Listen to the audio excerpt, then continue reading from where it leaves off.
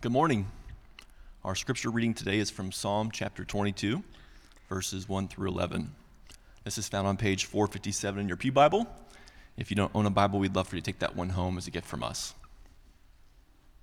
My God, why have you forsaken me? Why are you so far from saving me from the words of my groaning? Oh my God, I cry by day, but you do not answer, and by night I find no rest. Yet you are holy, enthroned on the praises of Israel. In you our fathers trusted. They trusted, and you delivered them. To you they cried and were rescued. In you they trusted and were not put to shame. But I am a worm and not a man, scorned by mankind and despised by the people. All who seek me mock me. They make mouths at me. They wag their heads. He trusts in the Lord. Let him deliver him. Let him rescue him, for he delights in him. Yet you are he who took me from the womb. You made me trust you at my mother's breast. On you was I cast from my birth, and from my mother's womb you have been my God. Be not far from me, for trouble is near, and there is none to help. This is the word of the Lord. Thanks be to God. Please be seated.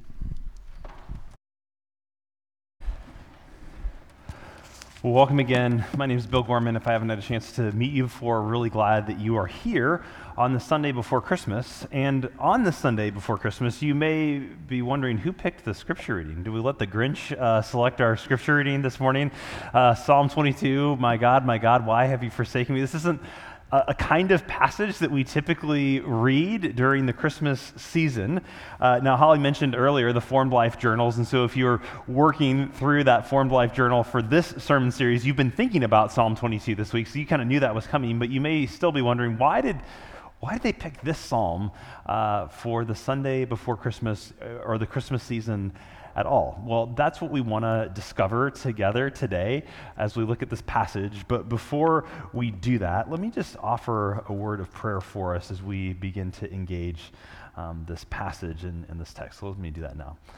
Father in heaven, as we turn to your word, may your Spirit rest upon us. Help us to be steadfast in our hearing, in our speaking, in our believing, and also in our living. We pray this in the name of Jesus by the power of the Holy Spirit. Amen. Well, almost from the time that we can talk, we start to ask the question, why? So about age 2 or 3, kids start asking why all the time. And if you have a child in your life who's in that age range, whether it's a parent, a grandparent, aunt, uncle, these little kids, they just ask why all the time. And I think a big part of it is because they're kids, they just haven't been around for that long, so they don't know how stuff works. They don't take anything for granted, and so they want to know why. They want to know why. And so actually, this Christmas season, my oldest daughter, Lucy, she just turned 9 actually last Sunday, she was asking this season, why Christmas trees? We've always had a Christmas tree, right? But why do we do this Christmas tree thing? And it's if you haven't thought about that, it's a good question. Why? What did this tree ever do to you that you cut it down and drug it into your house out of its forest that was enjoying? Why do we do that? And so we got some books from the library, so let's figure this out. What's the history of the Christmas tree? And so we did a little research on this, and Christmas trees, the idea of evergreen trees being kind of a symbol in religion goes back way, to the Roman Empire, kind of pagan religion, just as a sign of long life or everlasting life, because these branches always stay green, right?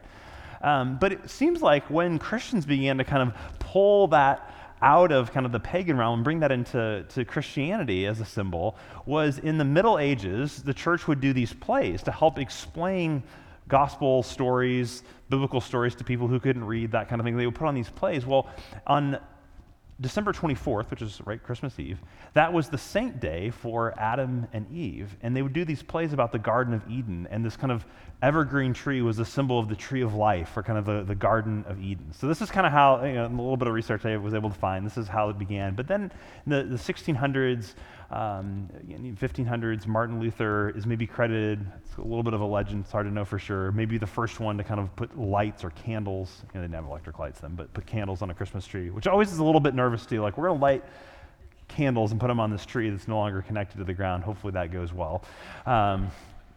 But that became a kind of a symbol of Christmas and light, and here we are today. We have all these Christmas trees. So hopefully as we grow up, right, we continue to stay curious. We continue to ask these kind of why questions about things like Christmas trees in our lives. But as we grow older, it's true, like we start asking why questions that are sometimes a little tougher. Why questions that don't necessarily have an easy answer in a book from the library or a Wikipedia page or a magazine article, right? And I think in many ways, Christmas can prompt some of those whys in kind of unique ways, right? Whys about why do we just do this season to ourselves? You know, all the parties and the planning and the gift purchasing and the gift wrapping, and maybe you would just wonder, is this all just a consumer thing? Is there a deeper meaning to this? Is this just a way for, you know, companies to make a profit during this time? Or maybe you're asking why because there's so much heartache around Christmas. That Christmas reminds you of now empty chairs around the table. Reminds you of maybe chairs that were never filled. You know, you longed for a child or for a spouse, or maybe you're waiting for someone to come home. A parent you're estranged from, or a child that left. There's just these empty chairs, empty spots, and you wonder why. For others, maybe this season it's a reminder of kind of maybe material lack, that you want to buy nice things for your friends or your family members, you just feel like I can't do it. Things are too tight. Or maybe on the other hand, it's a reminder of your plenty that, yeah, it's not, there's no pressure in trying to fill the space under the Christmas tree financially. But you're also you also know it's just never enough. Like it never really satisfies. And so you wonder why. I think for other of us, we don't actually start wondering why until we get the credit card bill in January and they're like, oh, why did we do that? Right? And for some, I think Christmas just highlights the loneliness of the season for many. So why do we do this to ourselves? Again, maybe you haven't thought about why, or Christmas being the season to ask why. But Fleming Rutledge, in her collection of Advent writings, she's a pastor, an author, she makes this observation, which I think is really important. She says, Advent is the season that, when properly understood, does not flinch from the darkness that stalks us all in the world. Advent begins in the dark, and it moves toward the light. But the season should never move too quickly or too glibly, lest we fail to acknowledge the depth of the darkness. Advent bids us to take a fearless inventory, I love this line, of the darkness without and the darkness within. So Advent isn't necessarily the time to drown our whys in a flood of holiday cheer. Advent, if we let it, can, yes, be a season of celebration and anticipation and joy, but it can also be a time to consider our hardest whys. Our hardest whys. And when we turn to Psalm 22, which I'd encourage you, if you haven't done that yet or you looked at during the scripture reading, to pull out that Pew Bible and turn to Psalm 22 and look at this passage with me, or even just pull it up on your phone if you have it. Just put Psalm 22 into your Google search box, and any number of websites will come up that will have that text. But I'd love for you to follow along with me as we look at this. And Psalm 22, I think, begins with the hardest why that any person of faith, any person who claims to have a relationship with Jesus can ask. And that's the question, God, why have you forsaken me? Why have you forsaken me? And again, for the person of faith, it's not just, why am I sick?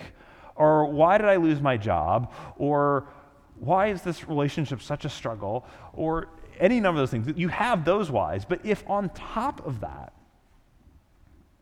you also feel like God has abandoned you in the midst of those things, that's really hard. I mean, think about that for a moment. If you're a person who has no belief in God and you have a lot of hard things happening, you may ask, well, why are these things happening?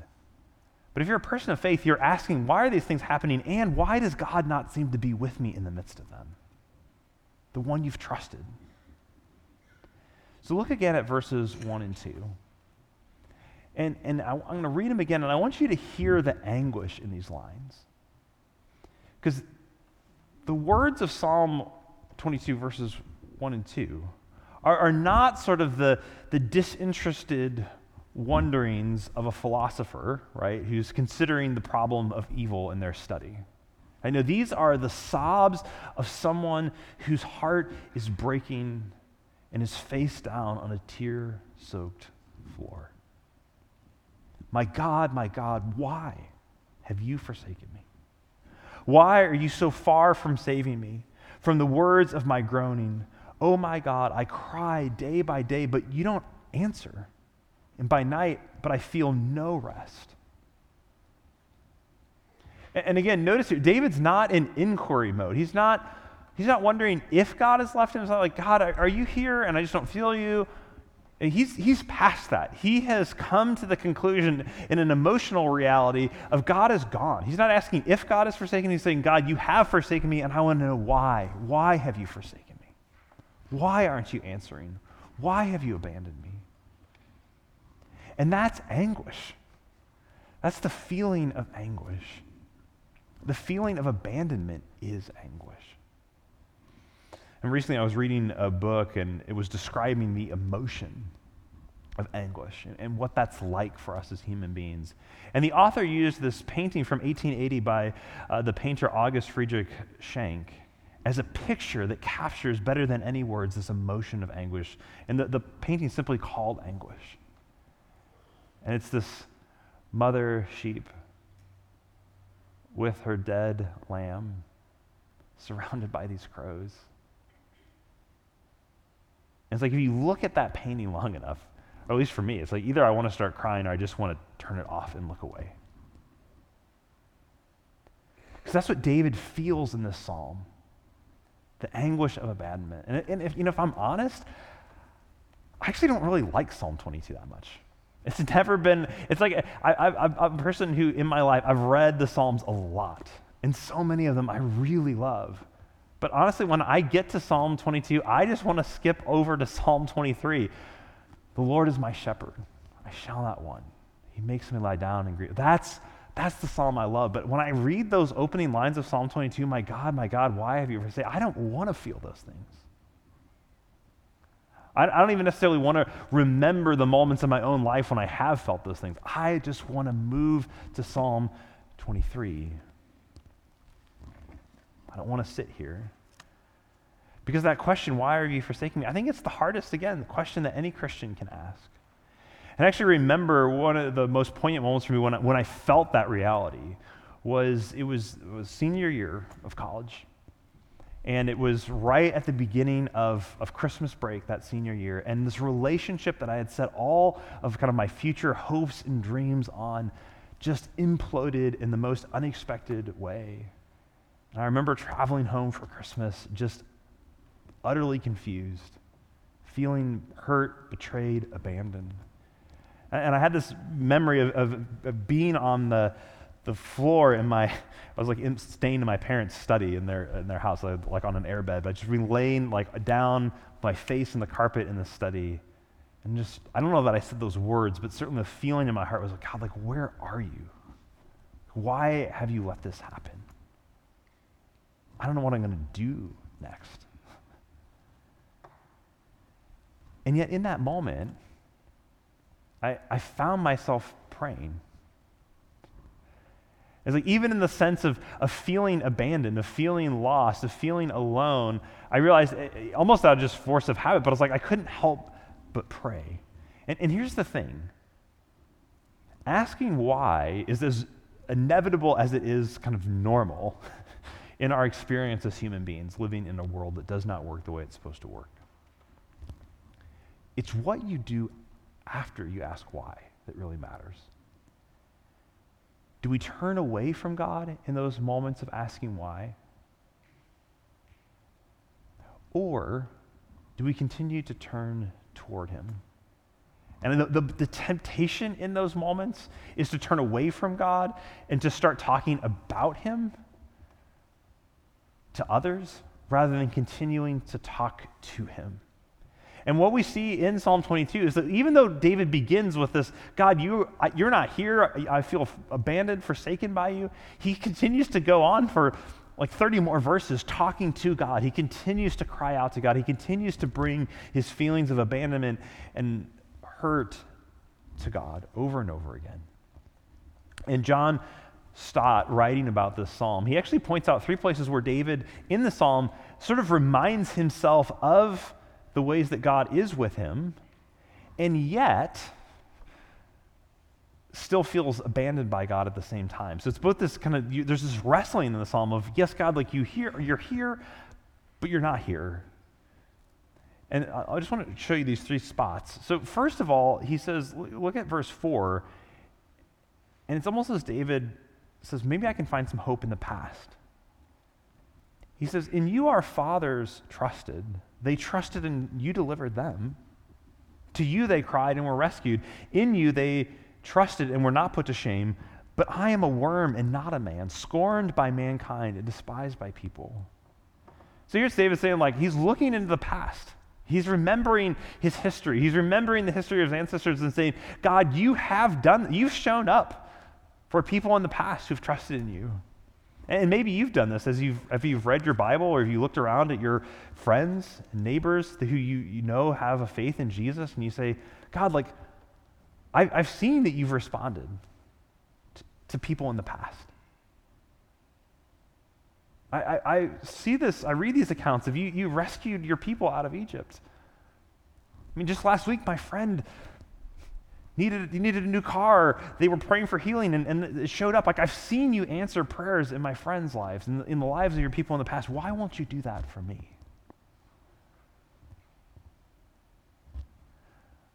Second, David looks around him, and there are people who are mocking him for trusting in God. They mock him. They're like, you idiot. Like, why would you even do that? Verse 7, all who see me mock me. They make mouths at me. They wag their heads. He trusts in the Lord. Let him deliver him. Let him rescue him, for he delights in him. It's like David's saying, God, I've trusted in you, but now I'm actually being mocked for the fact that I've trusted in you. So again, he's calling to mind in his own history. God, I've trusted in you, and now people are mocking me for that trust in you. And then again, he looks at his own history. God, there's never been a time when I haven't trusted you. And yet this is how you repay me in my moments of greatest need. It feels like you're not there. He says this in verse 9, yet you are he who took me from the womb. You made me trust you at my mother's breasts. On you I was cast from birth.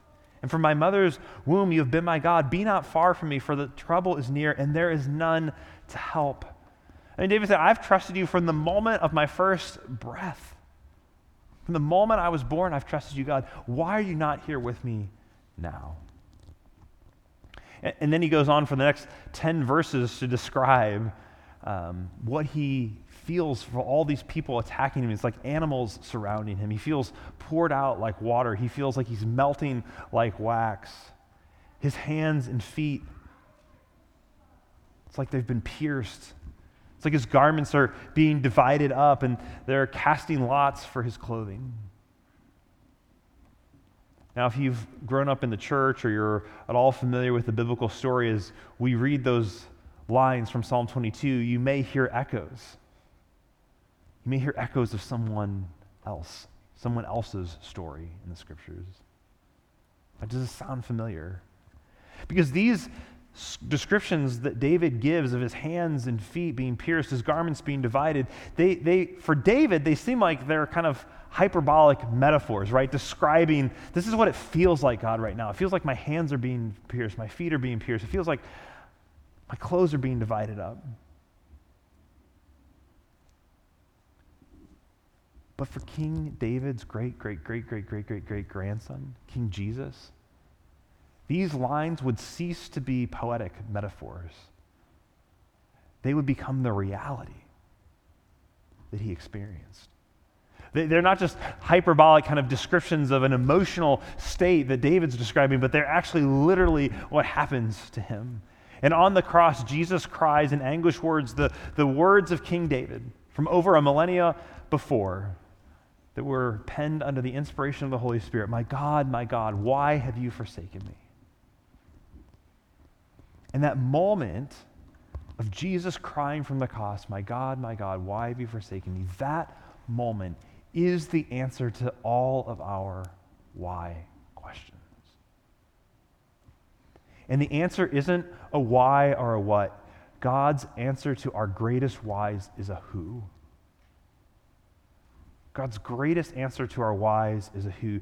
The biggest answer is a who. God answers our why with a who. And if you only write down one thing today, I encourage you to write down that God answers our whys with a who. God's response to our hardest whys is the greatest who. A king who is with us. Because when Jesus was born, it had been 400 years since God's people had a prophet, had someone who was coming and speaking his word to them. And in the biblical story, they had moved into the land after they had been rescued out of Egypt, but they have all these kings and they turn away from God and they go away into exile for 70 years, and eventually they come back from Assyria and Babylon, and they arrive back in the land and they rebuild the temple, and things are beginning to say, maybe there's hope, maybe God's Messiah, maybe his rescue is going to come, and then they don't hear anything for 400 years. And you got to think that so many of those people were wondering, God, have you forsaken us? Have you left us?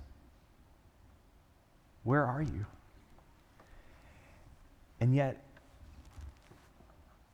in that moment in the first century, there is a moment where an unwed teenage girl in the tiny village of Nazareth is visited by an angel who announces that the wait is over. That there is a who coming. That the God who meets us in our every why is coming to rescue.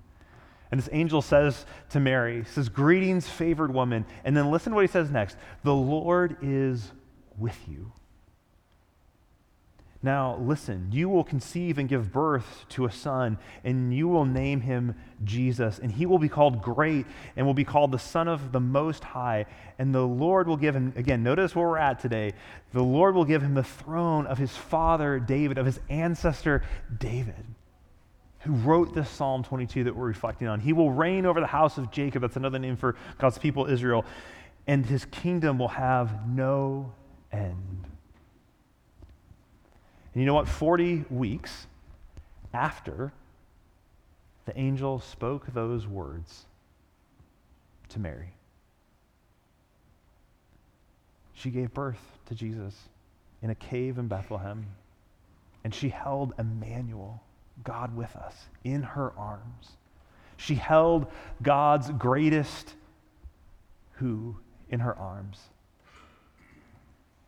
And you know, though, that cave in Bethlehem, it's just a mere 5 miles away from the hill outside of Jerusalem, where that baby boy, 33 years later, grown into a man, would die on a cross and cry out from that cross, my God, why have you forsaken me? Now, I want you to imagine with me Jesus growing up. Because Jesus, he's this Jewish boy, right? And so he's growing up, going to the synagogue, learning the scriptures. The Psalms are the songbook of God's people. It's our songbook. And Jesus would have read these Psalms. He would have sung these Psalms. These are songs to be sung. And so, and again, we don't even know, I don't know how all this works together, but Jesus, who is fully God and all-knowing and fully human in one person, two natures. I don't know how this works and what Jesus becomes aware of, but can you imagine him growing up knowing in some way, even as a child, that one day these words that he was singing in Psalm 22 wouldn't just be metaphors, wouldn't just be hyperbole, but would be his reality? What would that have been like for him?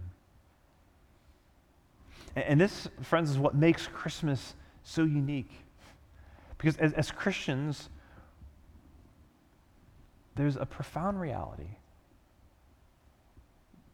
that we have a God who came and was wounded and died for us. No other story, no other religion has that. Os Guinness, writer, thinker, puts this, he says, no other God has wounds. No other God has wounds. No other God was pierced for you. And because Jesus, and this is another one of those, all this Trinitarian mystery of Father, Son, and Holy Spirit, but in all the mystery of that moment, that Jesus experienced being forsaken by God the Father on the cross so that you and I would never be forsaken by him.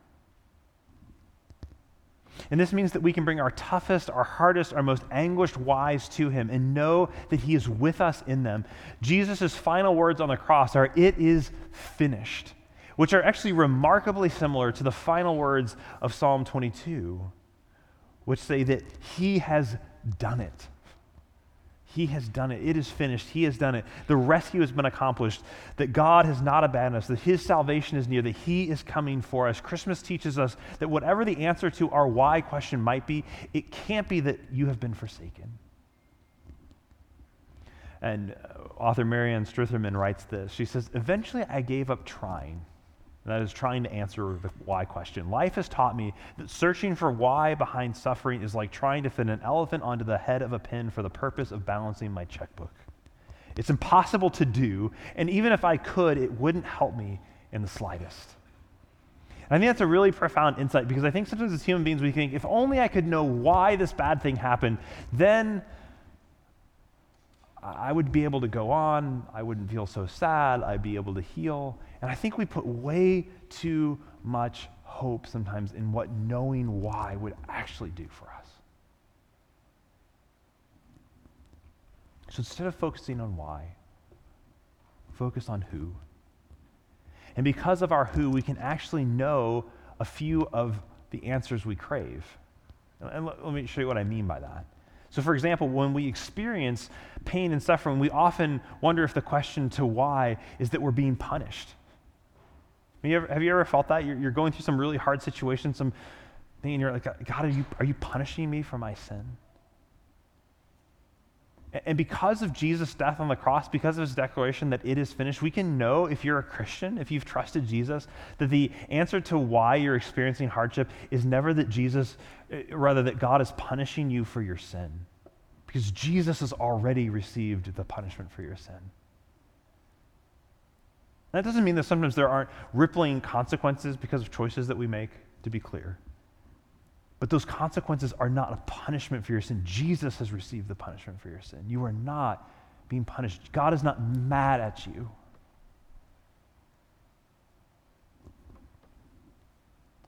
In fact, remember last week's Psalm in Psalm 103. It says he doesn't treat us as our sins deserve. He's not going to remain angry forever. He's redeemed us. Nor, when you ask the question, not only is he not punishing you, but nor is he abandoning you or stopped loving you. You will never be abandoned, because again, Jesus was abandoned for you on the cross so that you will never experience the abandonment that he experienced, the ultimate demonstration of his love. So whenever you ask why, the answer will never be that he's walked away from you. Jesus says at the end of the Gospel of Matthew, "Behold, I will be with you always, even to the end of the age." Or if we wonder if our suffering is meaningless, and so we ask why, but if Jesus rose from the grave, if he reigns as king victorious, nothing is ever meaningless. That's why that now he's using all these things, as hard as they may be, to make us into the person he wants us to be. That his highest ideal for me isn't a long and comfortable life, but for me to be conformed to the image of his Son, for us to become like Jesus. And he will use whatever it takes to accomplish that. C.S. Lewis sometimes calls those hard moments severe mercies, where God is allowing hardship into our life as a mercy to make us into the kind of person that he desires us to be. And through it all, Christmas means that he is with you in the midst of it. And Dr. Julia Sadusky, who was with us in November, when she was with us, she said this, that the God of the universe stepped into a body with limitations, and he joins you in your suffering. He's there with you now, and he will never leave you. And sometimes all we need most is just to know that we're not alone, that he's with us. And when you know you have a who is the answer to your whys, you can begin to move toward praise. Not overnight, maybe not all the time, but you can actually begin to move toward praising the who has come for you in the midst of your whys. And that's actually what you see happening in Psalm 22. Because again, as someone who often skips over Psalm 22 and reading my Bible, this psalm actually ends in this really profound place of hope and celebration. 10 verses of praise toward the end. This is my favorite one of them. It's verse 24. He says, "For he has not despised or abhorred the torment of the oppressed. He did not hide his face from him, but he listened when he cried for help." I mean, David moves from a place of, God, where are you? I'm all alone. You're not with me, to the place of saying, you listened when we cried for help. You haven't abandoned us. You haven't looked away from us. You have a who has not hidden his face from you. And so this Christmas, bring your whys to the one who is with you. Bring your whys to the one who is with you. And as I look around this room, I know so many of your stories. And we have journeyed together through some of the toughest whys. I just think about looking at some of the faces in this room, things that we've been through this year. That we've shed tears together in hospitals and at gravesides. That we've walked through phone calls from doctors and diagnoses, financial hardships, relational collapse. And there's so many other stories in this room that I don't know. But you know them. God knows them. These whys. And maybe you have whys, maybe you have questions about whys that you've actually never shared with anyone before. And you're just wrestling this morning. What I want us to do as kind of a way of responding to this is there should be some index cards like this that are somewhere near the end of the pew or maybe in the middle of the pew. I want you to grab that index card. Find a pen somewhere. There should be pens out there. And I want you to write down a moment. And I'm going to give us some time. The band is actually, that's why they've come over here. The band is actually going to play a song. So you're going to have a few minutes to think about this. But I want you to write down on that card a why that you have. God, why have you allowed this? Why has this happened? I want you to write down, and again, don't be nervous. Be as honest as you can. God can take it. He already knows them, right? So write down that why. And maybe you're in a place this morning, you're like, man, Bill, I walked in and I was so excited to just praise God this morning because everything in my life is awesome, and now the service seems like it's a little bit of a downer. If that's the place you're in, maybe use this moment to write out a praise of just a praise, a thanks of God, thank you for the amazing things that are happening in my life.